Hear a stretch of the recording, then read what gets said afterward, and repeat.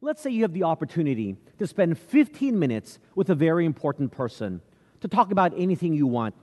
Someone perhaps like the president or the general secretary of the UN, or your biggest sports hero like Luca or LeBron, or your celebrity crush like Chris Hemsworth or Gal Gadot, or perhaps a member of your favorite band like BTS or Blackpink, or an influential innovator like Elon Musk, Mark Zuckerberg, or Jack Ma.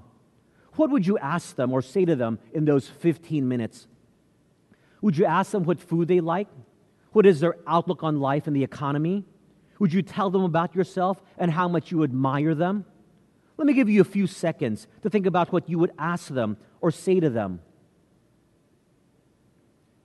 Now, how many of you thought about asking them if they knew Jesus? How many of you thought about telling them about your relationship with Christ? And if not, why not? You were given this one amazing opportunity to tell these influential people about anything, and you don't think to tell them about your Savior, Jesus? Perhaps you are scared and intimidated. Perhaps you think that's someone else's responsibility. Whatever the case, throughout our lives, we often have the opportunity to speak to many different types of people, some of them very influential in our community, some of them important in our society. But we don't think to share with them about Jesus Christ. And the question is, why not? Whether we come before kings or paupers, before influential people or commoners, or before our family or friends, we should be able to boldly, with love and grace, share about Jesus Christ and share how our relationship with Him has transformed our lives. On this special weekend, I would like to challenge the people of our church to have the courage to stand and boldly and naturally talk about Jesus to those in our spheres of influence. The Apostle Paul had an opportunity like this, and he didn't waste his quote-unquote 15 minutes. Turn with me in your Bibles to Acts chapter 26.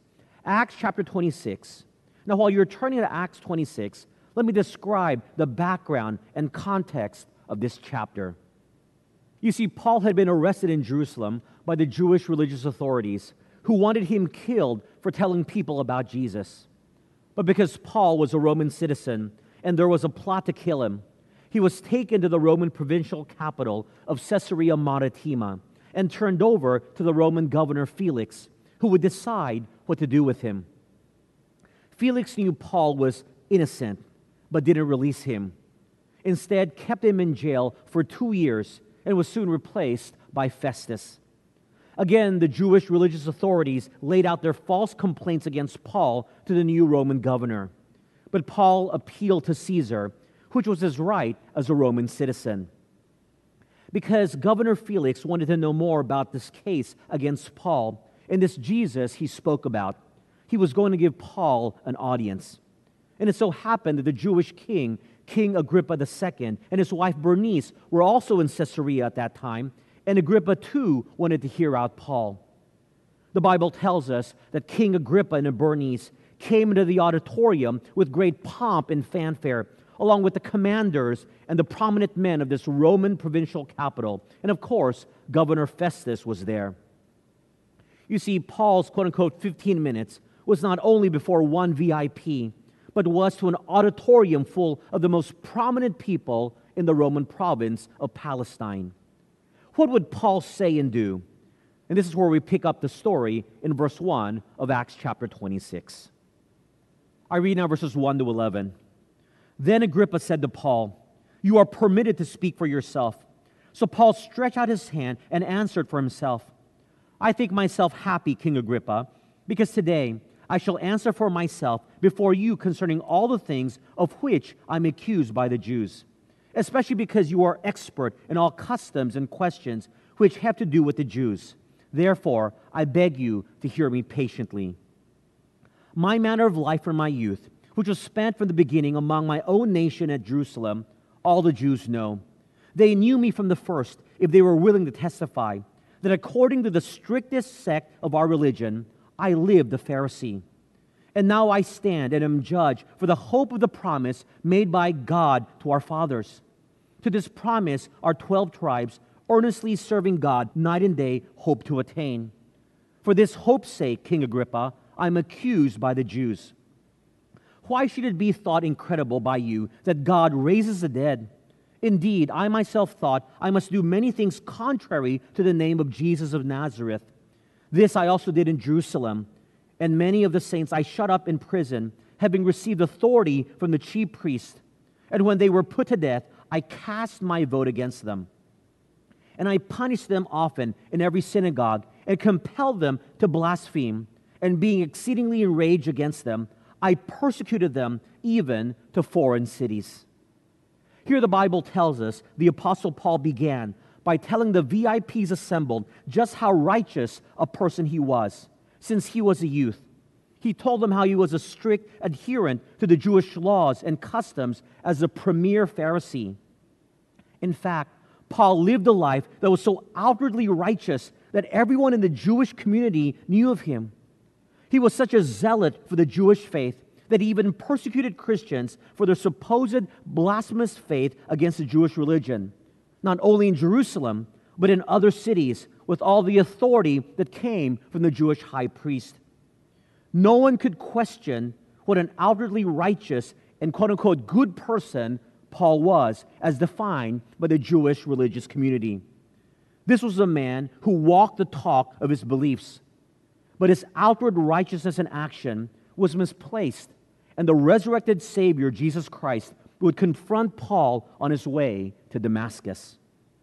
Continuing in verses 12 to 15, while thus occupied, as I journeyed to Damascus with authority and commission from the chief priests, at midday, O king, along the road I saw a light from heaven, brighter than the sun, shining around me and those who journeyed with me. And when we had all fallen to the ground, I heard a voice speaking to me and saying in the Hebrew language, Saul, Saul, why are you persecuting me? It is hard for you to kick against the goads. So I said, Who are you, Lord? And he said, I am Jesus, whom you are persecuting. The Bible tells us the resurrected Savior, Jesus, appeared to Paul on his way to Damascus to persecute Christians, and asked Paul why he was doing what he was doing. Jesus then said, It would be hard for you, Paul, to kick against the goads. Now, what does this mean?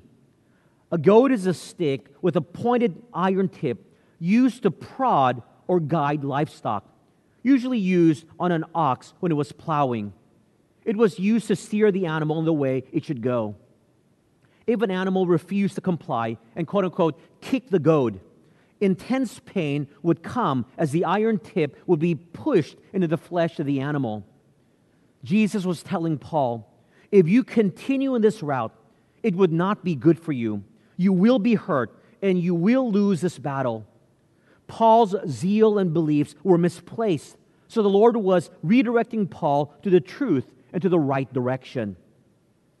Paul was convinced and convicted to place his trust in the Messiah Jesus who had appeared to him, and converted to becoming a Christ follower, adhering to the very truth he fought so hard against.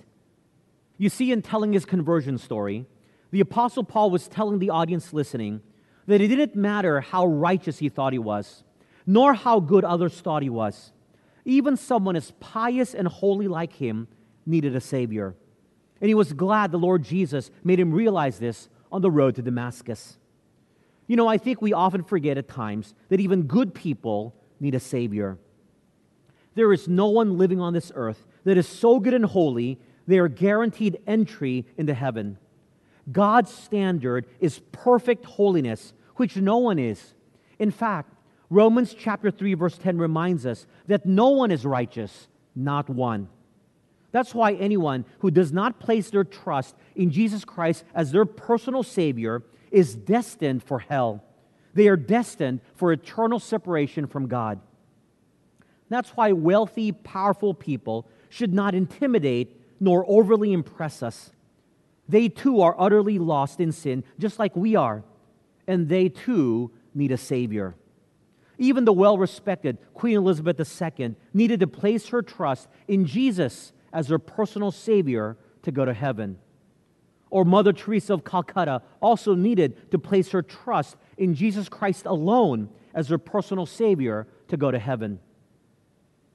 The nicest, most kind, most generous, most powerful person on this planet need to place their trust in Jesus Christ alone as their personal Savior in order to be eternally saved. That's why instead of being scared or intimidated by powerful people, feel sorry for them that they are eternally lost if they don't know Jesus, even if they're good people. Be courageous to share with all of your friends and family members who are good people but don't know Christ that they need a Savior, because the Bible is clear about the perfect holiness needed to enter heaven.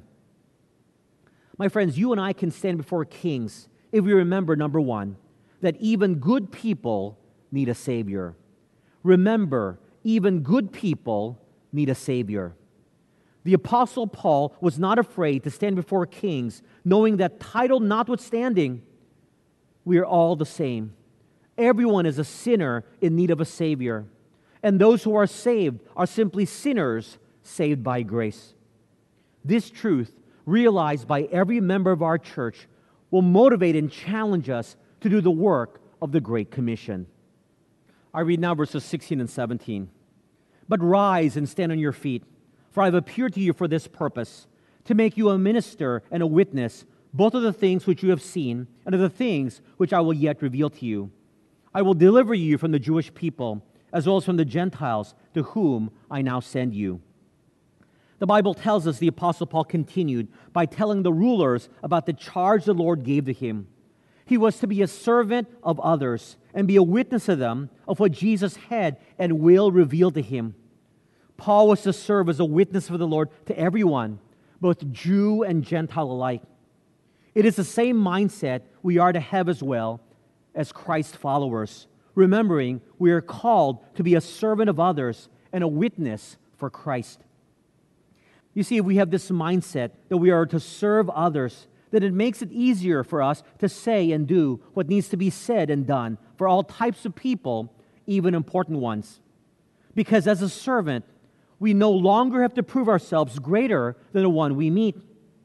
If our Master, Jesus Christ, has tasked us with certain responsibilities, such as doing whatever it takes to sacrifice for the gospel's sake, then we will not be offended if it is beneath us, or feel intimidated because it is above and beyond what we think we're capable of, and should not mind what we are called to do, because the one who died for us and the one we acknowledge as Lord has commanded it. For example, you're a bank vice president, and the president of the bank asks you to get coffee for a bank teller. Would you do it? Of course, because your boss told you to do it.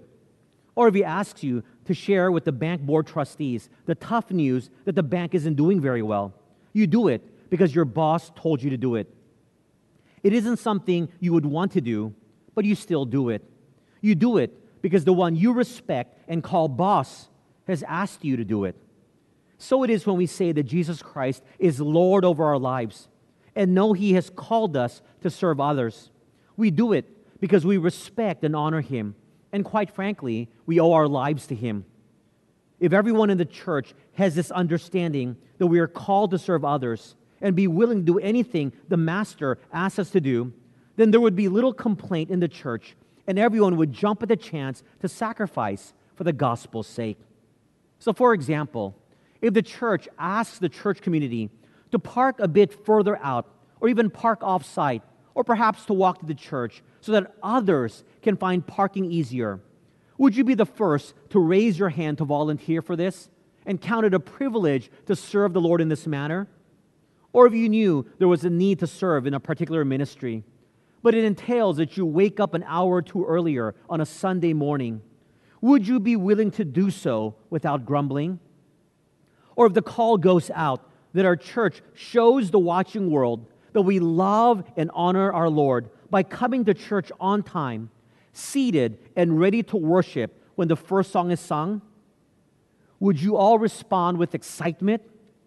Would you be willing to lose a business deal or give up an entertainment event for the sake of someone coming to Christ? If not, then it will be very difficult for this church to grow and make an impact in our community for Jesus Christ.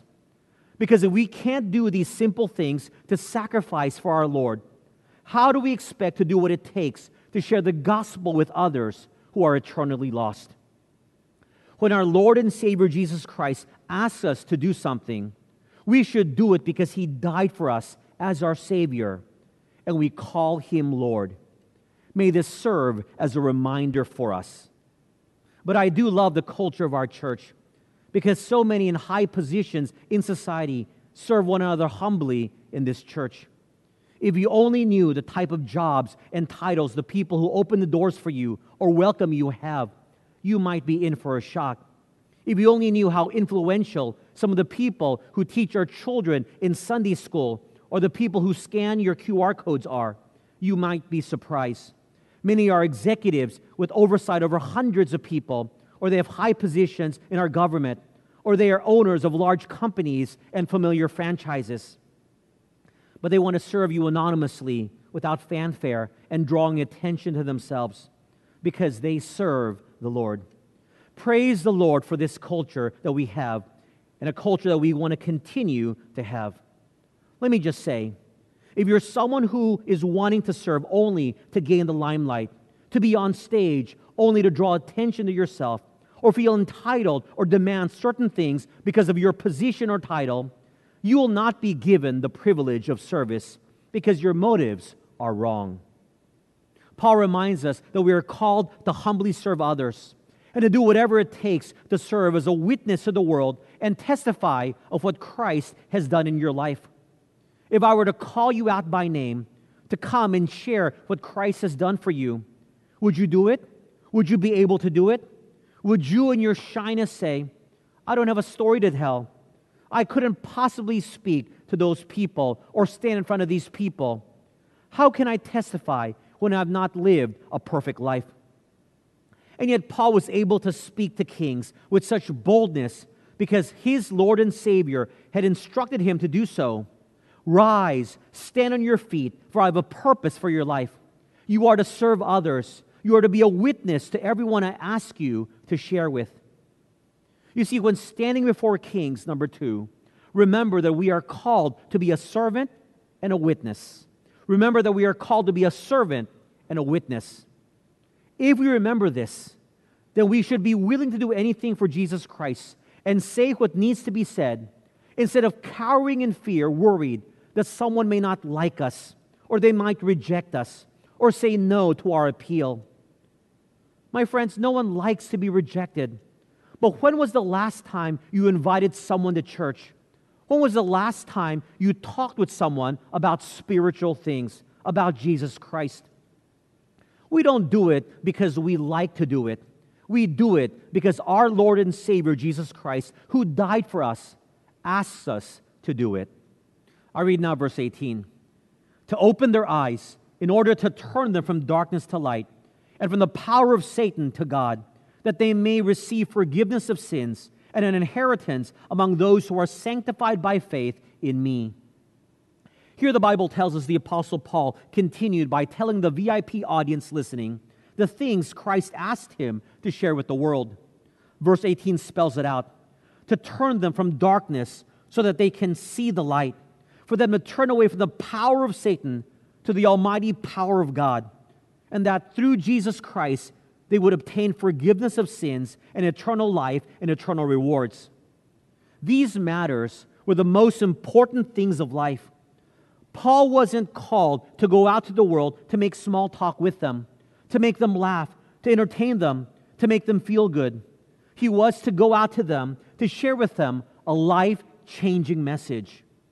Jesus told the Apostle Paul, I'm tasking you with telling people about their greatest need, the need for a Savior. Even if they don't know that is their greatest need, you need to tell them that is their greatest need. With a limited time, is that what we do? Do we tell people that we come in contact with about the greatest need they have, the need for a Savior?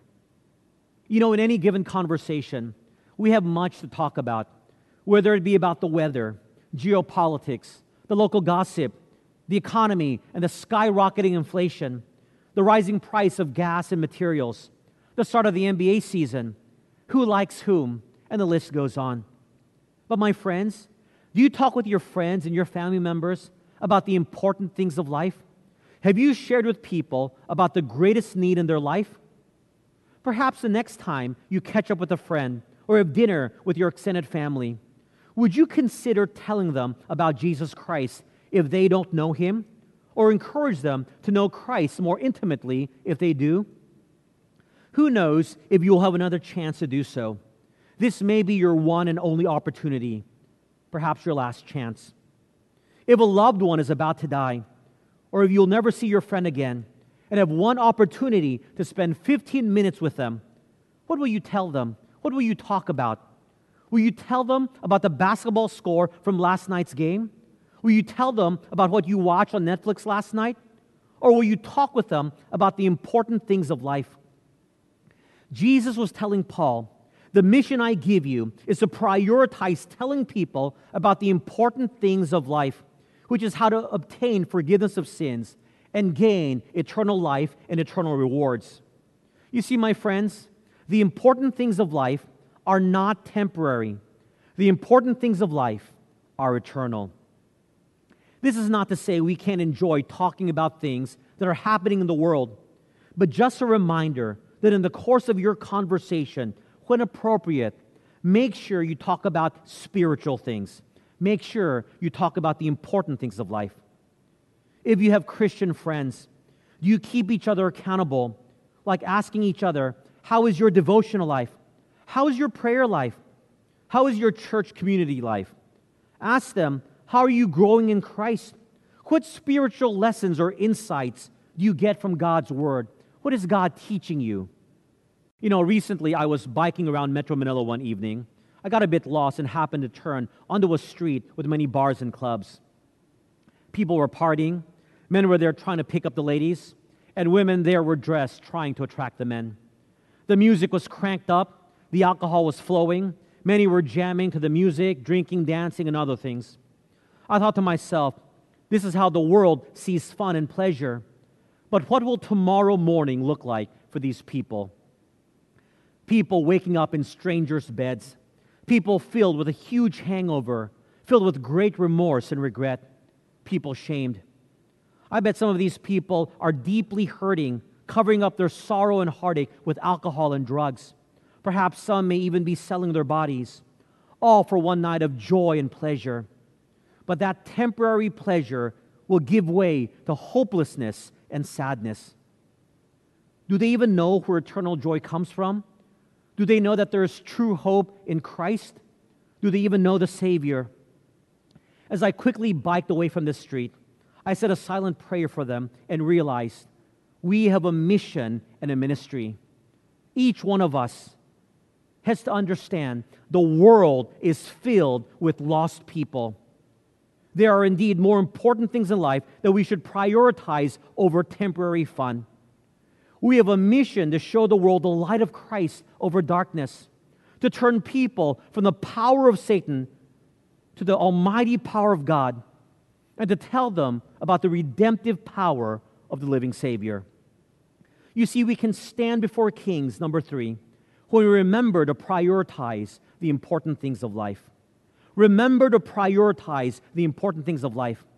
If there is something so important we need to tell someone, it doesn't matter who that person is, whether king or pauper, whether rich or poor, whether in our community or in the fringe of faith, we need to tell them the important news that Jesus Christ saves. Important news needs to be shared to all. As I've told my children, if I'm sleeping, do not wake me up, even if the internet is down. While it is important to you, it is not urgent. If you have a disagreement, work it out amongst yourself. But if the house is on fire, definitely wake me up. My friends, many of our friends and family are headed to the fires of hell. And somehow, all we want to talk about is the weather and the latest show on Netflix. I read now verses 19 to 21. Therefore, King Agrippa, I was not disobedient to the heavenly vision, but declared first to those in Damascus and in Jerusalem, and throughout all the region of Judea, and then to the Gentiles, that they should repent, turn to God, and do works befitting repentance. For these reasons, the Jews seized me in the temple and tried to kill me. The Bible tells us The Apostle Paul told King Agrippa he was not going to be disobedient to God in his instructions. In fact, Paul did what was asked of him and spread the gospel to both Jew and Gentile alike, to places near and far. And for doing what the Lord God wanted him to do, the Apostle Paul said, "That's why the Jews wanted me arrested and killed." Paul was telling Agrippa and those listening, "I don't care about the consequences as long as I'm obedient to God." For Paul, he didn't stop what he was called to do simply because some people didn't want him to do those things. He would not be disobedient to God. Sadly, in our culture today, especially as Christians, we are more fearful about rejection, not being liked, more fearful of the pain and consequences for standing for the truth and doing what is right than on being obedient to God and His Word. And that attitude has to change. It has to change for the people of the church. It has to change, or we will be frozen with fear and not do anything in a world that is growing more hostile and antagonistic to the things of Christ. If the Great Commission is a command, are you more afraid of rejection and not being liked, or are you more concerned with disobeying God? You know, oftentimes the church has become too comfortable a community where we find such assurance to the point where when we see everyone else not doing something, we feel okay not doing what God wants because other Christians are in the same boat. That's why we need to spur each other on to live for Christ and to do His will. But regardless, even if everyone is not doing something, will you not do it as well? There are many stories of heroes of the faith like Daniel and his 3 friends, Moses, Joshua, David, the deacon Stephen, Nathan the prophet, all who lived lives of impact because they remembered above all not to disobey God and His commands, even if other people were not doing it. And that is how we can stand before kings when we, number 4, remember to be obedient to God above all things. Remember to be obedient to God above all things. If God tells you to do something and the one you love tells you to do something else, who wins out? If God tells you to do something and your best friend tells you to do something else, who wins out? If God tells you to do something and your boss tells you to do something else, who wins out? The answer should be God.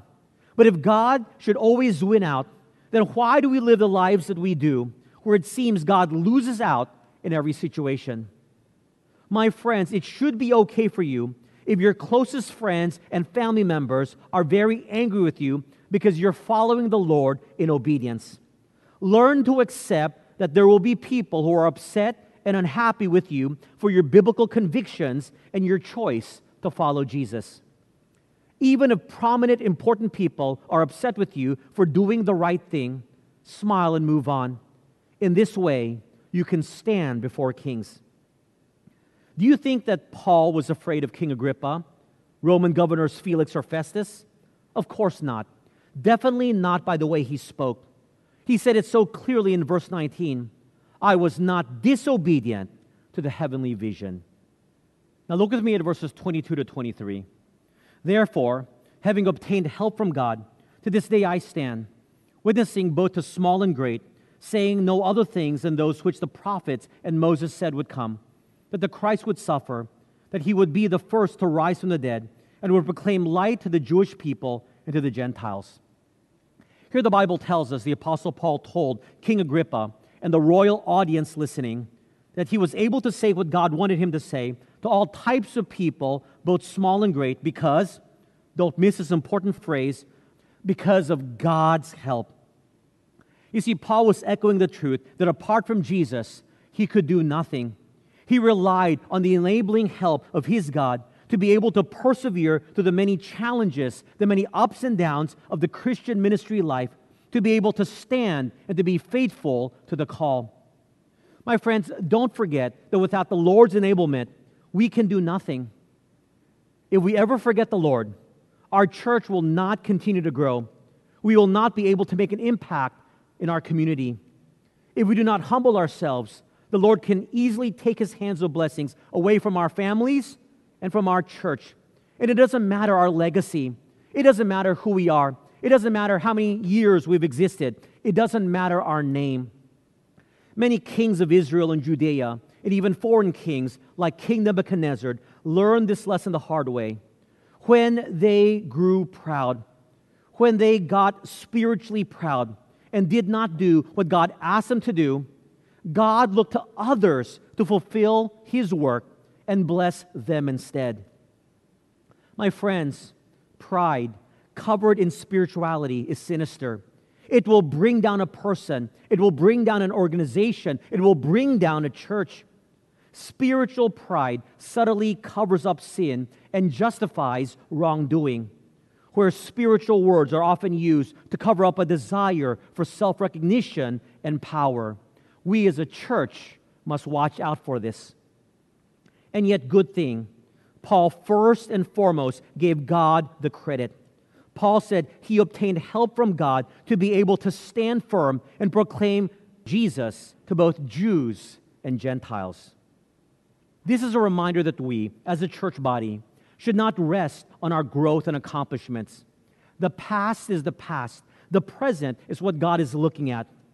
He's looking to see if we will continue to be fully reliant upon Him. Sadly, today many churches around the world sit empty. They are in decline or are dying because they relied on their own power. They relied on some church growth strategy and forgot about the enabling power of God that comes through humility and prayer. My friends, we can speak to kings and really to anyone because of God's enabling power, for He alone can move hearts. We would be babbling fools if we try to use our own power and abilities to win hearts and minds. We cannot change hearts. Only God can. You see, we can stand before kings when we, number 5, remember to rely on God's enablement to do great things. Remember to rely on God's enablement to do great things. What is there to be afraid of? Whether it is of great people or accomplishing great things or doing the impossible? When we have the enabling power of the living Creator God who is all-powerful, then we have nothing to fear, for this is Christ's church, and we depend upon Him. I read now verses 24 to 29. Now as he thus made his defense, Festus said with a loud voice, "Paul, you are beside yourself. Much learning is driving you mad." But he said, "I am not mad, most noble Festus, but speak the words of truth and reason. For the king, before whom I also speak freely, knows these things. For I am convinced that none of these things escapes his attention, since this thing was not done in a corner. King Agrippa, do you believe the prophets? I know that you do believe." Then Agrippa said to Paul, "You almost persuade me to become a Christian." And Paul said, "I would to God that not only you, but also all who hear me today might become both almost and altogether such as I am, except for these chains." Here the Bible tells us when Paul had shared what he had shared, Festus yelled out that Paul was mad. But Paul defended himself before the Roman governor and said he was not mad nor insane, but spoke words of truth and reason. I'm sure Paul recognized the authority of this man to have him killed, but he didn't care. He spoke with boldness. In fact, he addressed King Agrippa personally and said, "Do you believe what I said?" Essentially pitting Agrippa against Festus. King Agrippa admitted that Paul's words were indeed compelling and almost persuaded him to become a Christian. To which Paul replied there was his desire for him and all the dignitaries and all who were listening to be like him, a follower of Jesus Christ, yet without being imprisoned. Here you can see the heart of Paul through his words. Paul's one desire was to see life change in these people through the redemptive blood of Jesus Christ. He didn't mind being called crazy. He wasn't disappointed that someone almost believed. His sole desire was to see life change in all the people he had the opportunity to share the gospel with. And my friends, is this our desire? What do we desire of our lives? What do we desire in this world? To gain temporary pleasures and wealth? To have a beautiful church with great music so people can come every week to see a great show? To hear nice, happy reminder messages every week? or to have life change in yourself to be more Christ-like, and to see life change in others through the power of the gospel of the living Savior, even if the message pricks and hurts and is hard to listen to. I pray it is the desire of every member of this church body to desire life change, to be like Christ, to see life change in others. And if you desire this for all people, then it doesn't matter whom you come into contact with. You will not be afraid to challenge them with the life-changing message of the Scriptures. You see, we can stand before kings when we, number 6, remember that our desire should be to see life change. Remember that our desire should be to see life change. Finally, look with me at verses 30 to 32. When he had said these things, the king stood up, as well as the governor and Bernice and those who sat with them. And when they had gone aside, they talked among themselves, saying, "This man is doing nothing deserving of death or chains." Then Agrippa said to Festus, "This man might have been set free if he had not appealed to Caesar." Here we're told that when they discussed what Paul had said, they all came to the realization that he had done nothing wrong. But since Paul had appealed to Caesar, there was nothing they could do to free him, but could only send him on his way to Rome. Now we may think it's too bad that Paul was not freed at this point, but it was God's will that Paul be sent to the seat of the Roman Empire, where he could continue to speak boldly of Christ to leaders and influential people in the capital city, and perhaps, as tradition tells us, even to Caesar himself. It is obvious that Paul was not afraid to stand before kings, and neither should we when we, number 1, remember even good people need a Savior. Number 2, remember that we are called to be a servant and a witness. Number 3, remember to prioritize the important things of life. Number 4, remember to be obedient to God above all things. Number 5, remember to rely on God's enablement to do great things. And number 6, remember that our desire should be to see life change. Because while we may stand before kings and many important people in our lifetime, there's only one king that we will stand before whose opinion of us really matters, and that is the Lord Jesus Christ. And 2 Corinthians chapter 5, verse 10 reminds us that we must all stand before the judgment seat of Christ and give an account of what we have done, whether good or bad. Will we stand before Him proudly on that day to tell Him what we have done for His glory? Or will we stand before Him with regret and shame because we wasted the life and resources He has blessed us with to pursue our own glory and legacy? You know, my friends, one of my biggest fears for each one of us and for this church is that we get so comfortable with doing church instead of being the church that we go into a sort of maintenance mode. We only do things because we've done so every year. We get caught up running ineffective programs and activities, busying ourselves with that instead of seeking to reach the lost for Jesus Christ. This time next year, we'll be celebrating our 55th founding anniversary. But there won't be much to celebrate if we're not the church and the people God so desires. So may I challenge all of us that as we celebrate 55 years next year, that we remember 5-5. I challenge you to invite 5 people to come to church and share the gospel to at least 5 individuals. This will show your willingness to speak boldly for Jesus Christ. The results we just leave to God. But if everyone in this church does it, I estimate that at least, at a minimum, 15,000 individuals can be reached for Christ this year through our church. Perhaps even more than 20,000. Even if 5% responds, that's hundreds who have come to know Jesus Christ because of our church. 15,000, 20,000 in a city of 16 million people is less than 0.1% of our metropolis. Certainly, the lost people are out there. But you just do your part in this challenge and invite 5 individuals to church this year and share the gospel with 5 people. And through the enablement of the Lord, let's see what amazing things He will accomplish and do. Then, in a year's time, there will be indeed something to celebrate.